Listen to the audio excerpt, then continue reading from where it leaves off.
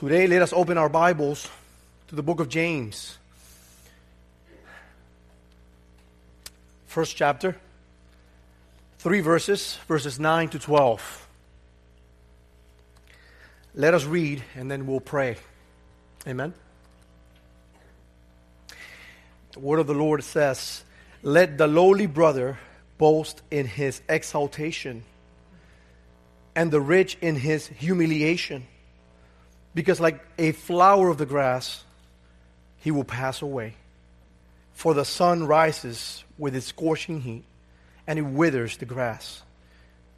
Its flowers fall, and its beauty perishes. So also will the rich man fade away in the midst of his pursuits." Let us pray. Heavenly Father, as we heard, as a deer, we want to pant for you. Teach us this morning. I know sometimes we come from a burdened week and we don't know how to pant for you.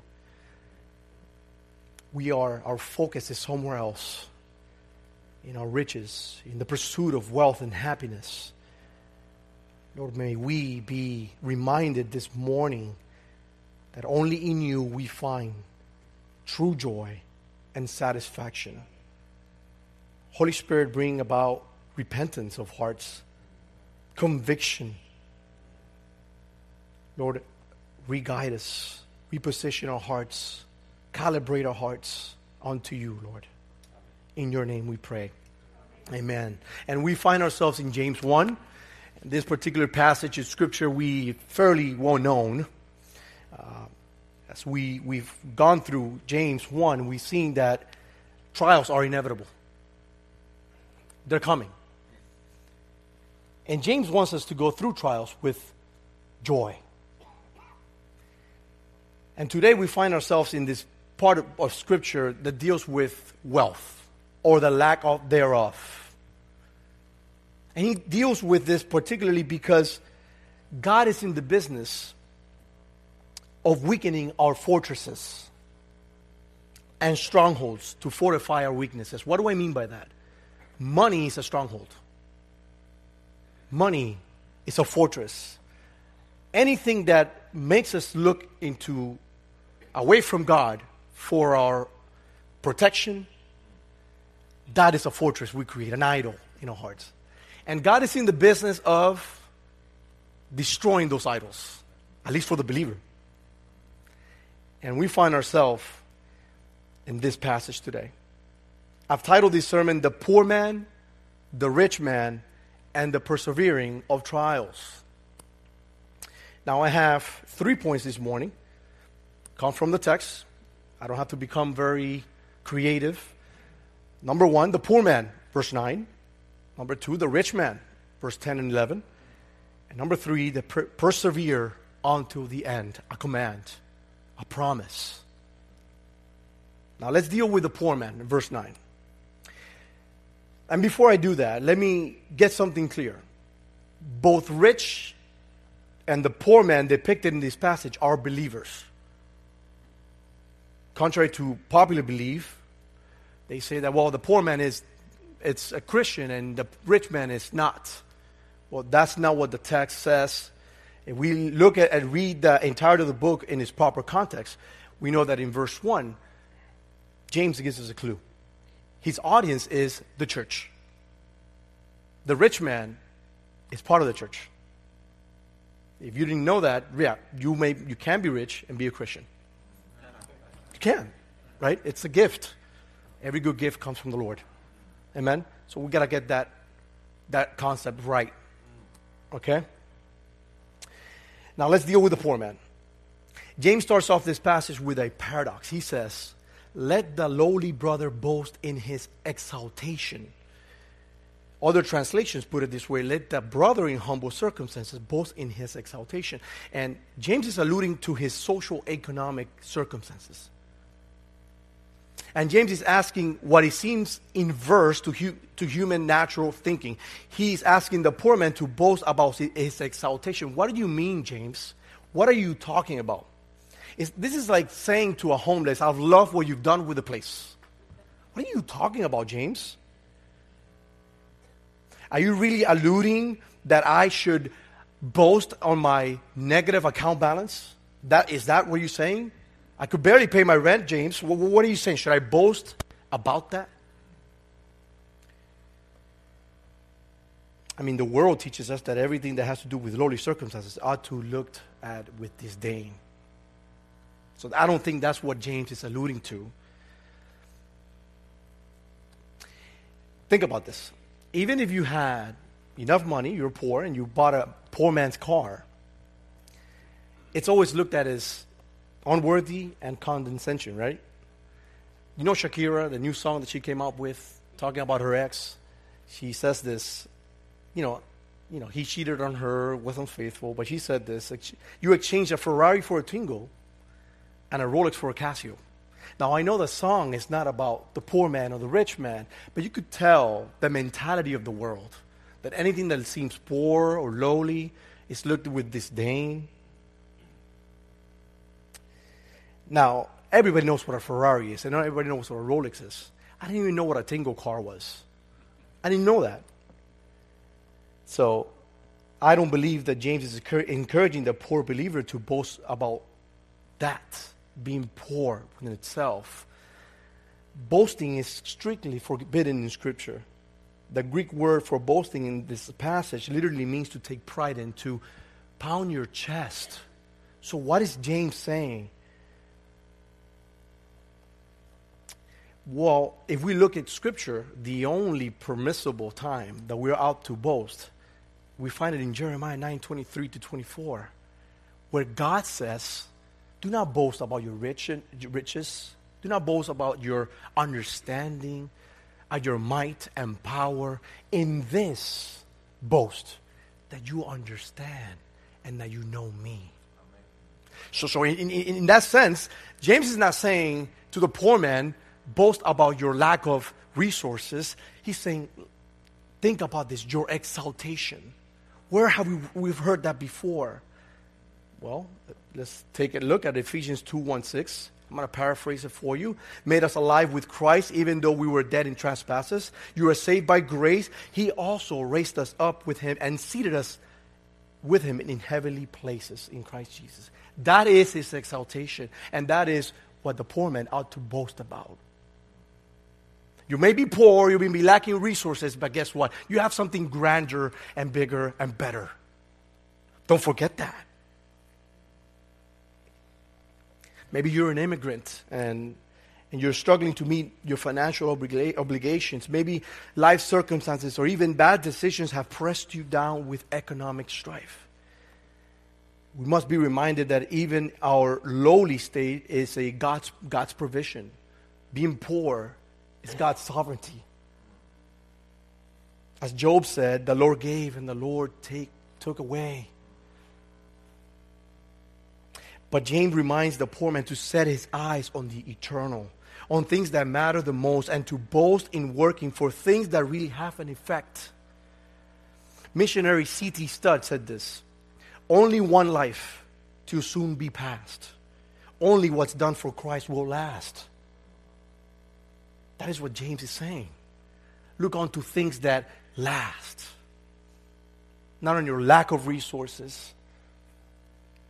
Your 401k might have taken a tumble, your savings be depleted. James is saying that your bank account in the heavenly places are infinite in riches. Stephen Cole said this, if you had to come into a lot of money that you had planned to invest, presumably you would take some time, though, and an effort to invest it wisely. You may even pay a financial counselor to give you some insight on where to put that money. Yet while most of us believers, Christians, are quite careful about investing our monies for our own purposes, we're pretty sloppy when it comes to investing in light of God's kingdom purposes. Isn't that true? What a reminder. In other words, if Christ had a ticker symbol in the stock market, invest in him. He won't fail you. His rate of return is infinite. And his dividends are abundant. Perspective. James redefines the meaning of true wealth.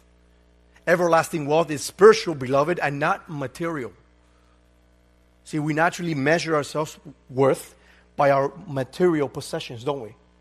We do that in Miami pretty well. The gospel reminds us that our wealth or lack of does not define our relationship with God. The gospel reminds us that we are all playing in the same level playing field. If you don't go to Christ, that if you don't make Him your Savior, you're doomed.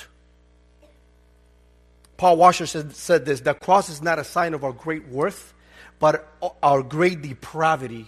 That we're so evil that the only way we could be saved is by God's Son being crushed under the full force of God's wrath that was due to us. That is the gospel. And that is what James is saying. Boast on the gospel, on what you already possess. Now, don't misunderstand me. I get it. If you're a lowly brother, you're rich, and you're poor, you can pursue a better life. That's not what I'm saying here. Be better at your career. As a matter of fact, you ought to be the best worker for God's glory. It was John in his third epistle in chapter 2, he says, what? He desired that all things was well with believers, health, even wealth. But above all else, he says, your spiritual walk with the Lord. Make sure your spiritual walk is higher than your 401k, than your savings account, how productive you're at work. That is what James is alluding to. You may be poor, but guess what? There's a promise, and it's not that far off. We measure eternity, we measure time through our mortal eyes, and we think that eternity is far off. It's really not. Death could come in an instant. Look at Turkey. People sleeping in their homes, and everything came crashing down. That's the reality of it all. We are all playing the same playing field. And James reminds you of this. Life is short. Forget about your momentary circumstances. Fix your eyes on the Lord. And another reminder is that God is the God of the poor. Is He not? All through Scripture, even the law of Moses protected poor people, the discarded, the widows, the orphans. God is the God that provides. If you set your eyes on Him, James is saying, He'll provide for what you need. You see that repeatedly. It's a theme in Scripture, isn't it? Now, point number 2, let's deal with the rich man, because James takes a little bit more time with the rich man than the poor man. It is easier to become a Christian as a poor man than a rich person. Christ alluded to that. But I love that Christ said, what's impossible for man, it's possible with God. And we live in Miami, we live in the USA, and I for the most part, middle class. I see most of us, I would assume, I don't want to. The middle class did not exist in James' time. So for the sake of argument, we're all rich here. For the sake of argument. Most of us have multiple cars, a house over our heads, food every day. So let's say we fall on that category, the rich man. So let's deal with the rich man. Maybe we'll see something and work in our hearts this morning. Now, James says in verse 10, and the rich, again alluding to boasting in his humiliation, because like a flower of the grass, he will pass away. For the sun rises with its scorching heat and withers the grass. Its flowers fall, and its beauty perishes. So also will the rich man fade away in the midst of his pursuits. What a reminder. So what is James talking about his humiliation? Well, there are two favorable interpretations. And I'll tell you which one I like best. One 50% of theologians would say that the humiliation of the rich is the actual trial, right? Meaning, rich folk are affluent, they got money, and pretty much money solves a lot of the material things in this world. So being under trial would be that would be a humiliation for the rich. But I don't think that's congruent. I love the second interpretation best. If we are to boast again, what is it? On God. But how can that be a humiliation for the rich? Well, the humiliation is the reminder of profession of the gospel, faith in Christ, and that in the eyes of the world is humiliation. For the message of the cross is foolishness to those who perish. That's what the world says. You may be rich. We all are here for the most part. We've come to faith in our Lord. What does the world tell us? What does society tell us? You're a fool for believing in a fairy tale. So I believe the boasting is still in the Lord, as you are rich or poor. So in essence, James is telling both the poor man and the rich man, remind yourself of the gospel. And in this, boast and take pride in. And this is why we preach the gospel every Sunday. Because the gospel not only has the power to save us, but to keep our minds fresh in what is ahead. So James is relaying the same message to the rich man as the poor, but he takes a few more notes dedicated to him. And this is a sobering reminder. James uses an analogy to remind the rich person of their mortality. He uses Eastern agriculture and vegetation to prove his statement. For the sun rises with its scorching heat and withers the grass, its flower falls. It's simple. I don't have to explain that. There's no mysterious parable there. Just as the beauty of the field or the green grass, when it receives too much sunlight and little water, it will decay and perish. Although, in other words, too much prosperity can be more dangerous than poverty. Although prosperity and wealth are a good gift from the Lord, and it is, the danger lies in loving the wealth and the riches more than the provider of those wealth and riches. I mean, it is easier for the poor man to come to the Lord. I mentioned that before. The promise of the gospel is to have something far better. So in essence, there's much to gain in the gospel. The danger for the wealthy is that if they desire the provision above the Savior, then we have a problem. 1 Timothy 6:10 says it best, for the love of money is the root of all kinds of evil, but it doesn't end there. It is through this craving that some have wandered away from the faith and pierced themselves with many pangs. He's talking about believers.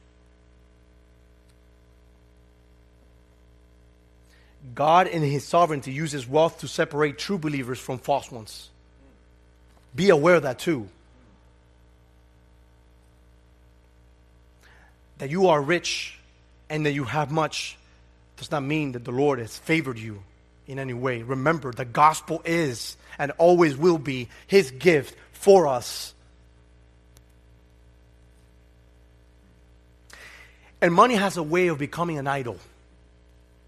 It grabs to our very soul, our affections, and turns it inside out.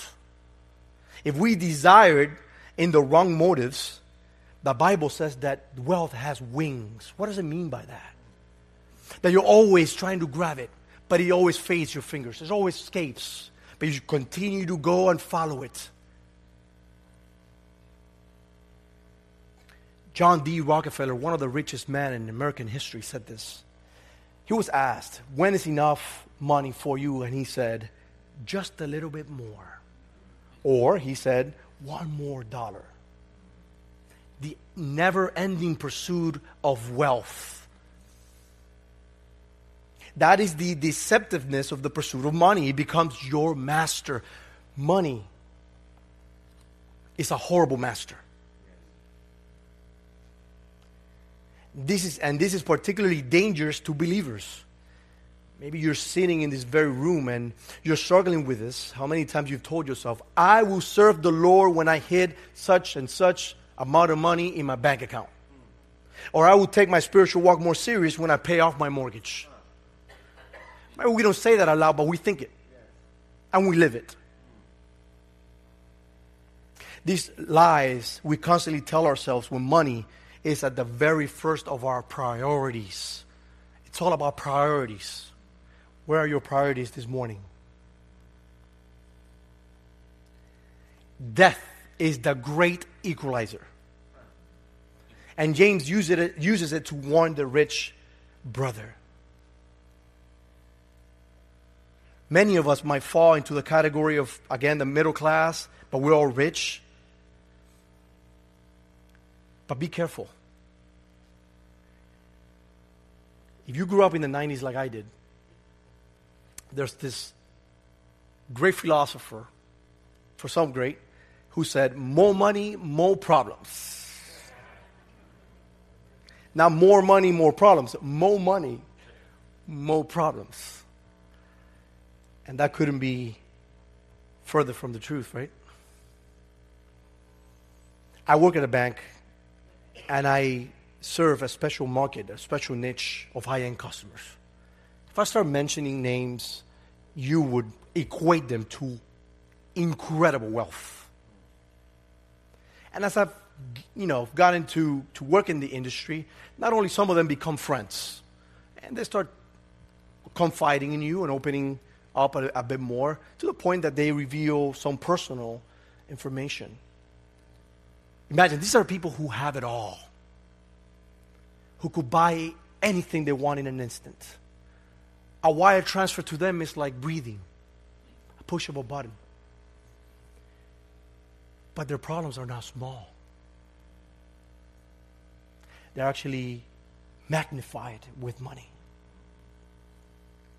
You couldn't believe that the struggles of divorces, children bickering and fighting when a loved one dies for money, the atrocities that are done for the pursuit of money. And that is what James is saying. Beware of it all, because you're dying. And one day, the same way you came to this world is the same way you're going to go out. And what really matters is when you open up your spiritual eyes, what's next? That is what James is saying. For what profits a man to gain the whole world and forfeit his soul, Mark says.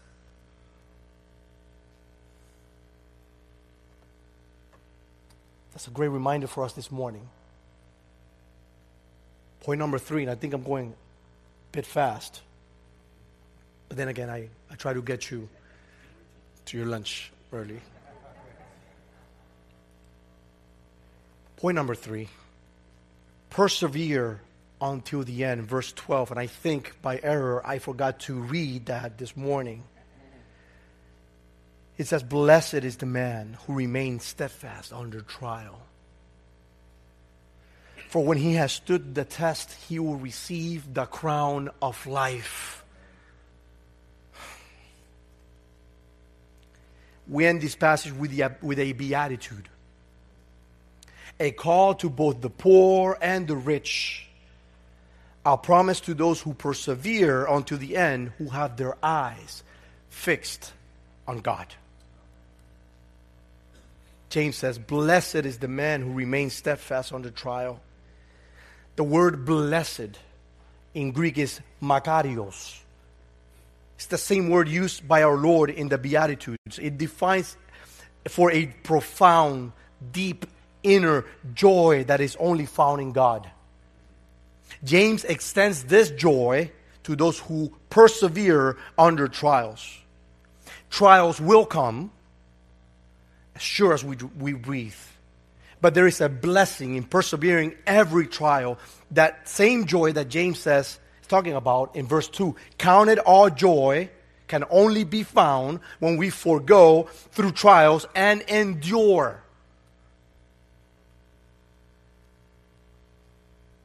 Peter echoes this sentiment.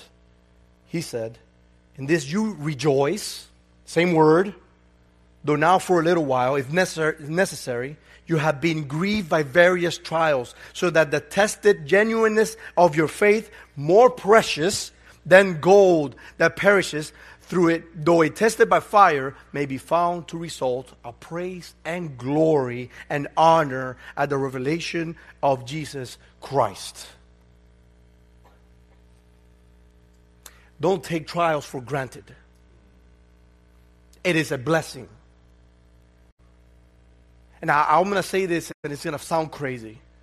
But in a way, Christians ought to want trials. That's a crazy thought. If we're really seeking spiritual things, spiritual growth, if we want to be really like Christ, trials are a great way to get us there. Peter and James are saying the same thing. Blessed is the man, regardless of class, race, socio-economic status, who counts it joy to suffer trials because his eyes are fixed on the eternal, knowing that this is only for a little while. And there is a reward. You may be asking yourself, but Daron, how can I persevere through this? How can I persevere when I have no strength? Daron, you don't understand what I'm going through. You don't understand my financial struggles. You don't understand how heavy this trial is right now. I don't pretend to. If we read this passage with one eye closed and without a proper exegesis of the passage, we might find ourselves believing that the persevering is something that we do on our own. And it's not. James says that the promise of victory and the final reward for the persevering Christian is rooted on the love that he or she has for God. But let us remind ourselves that Christ said, you love me because what? I loved you first. So our love is monergistic, not synergistic. We're talking about it this morning. God has called us first, saved us, procures our sanctification and our glorification. And it's such a relaxing attitude. I mean, at least peace. That's what I mean. To know that it's not up to me. It's up to Him. It's always been up to Him.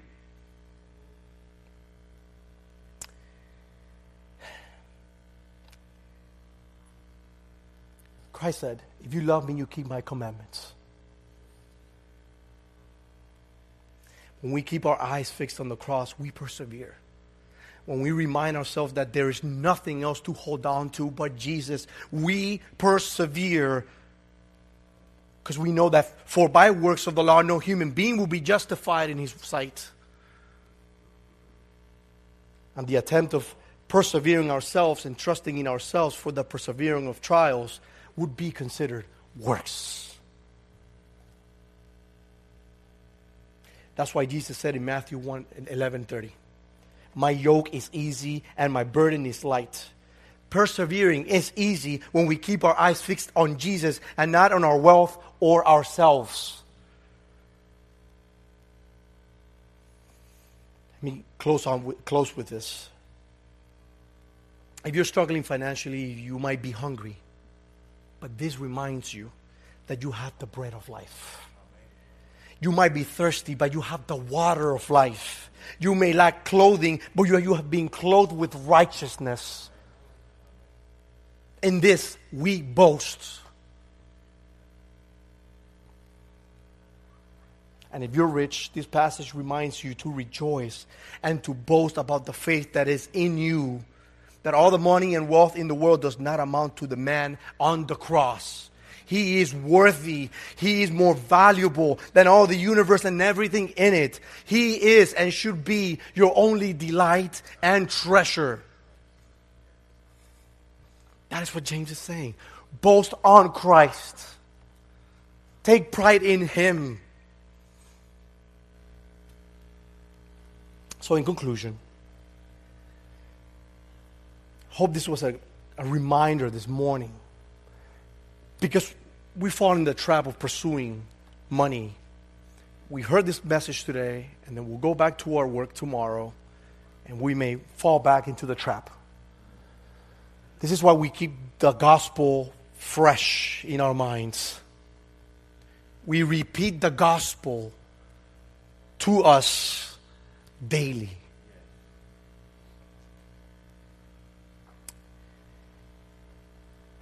I'll finish with that and let us pray. Let us pray. Heavenly Father, take the small loaves of breads and fishes and multiply them. We take no glory for ourselves. We know, Lord, and we cling to you. We need you. Lord, your word has been preached. Open up the eyes, spiritual eyes. If some of us are struggling and fighting through this, sometimes falling into the trap of loving money more than you, working for you, Lord, redirect our hearts. Redirect our emotions, our affections for you, Lord. Lord, we need you as a deer pants for water. There's only one Savior. There's only one mediator. There's only one man at the cross who said, Tetelestai, it is finished. And we believe that and we cling to that. Amen. That there's nothing unto ourselves that we're capable and able to do, nor for salvation, sanctification, or glorification. It's all falls in the work of Christ Jesus at the cross. Lord, we need you. Humble us in this area of money and the pursuit of wealth. Lord, everything we pray in your name, Jesus. Amen.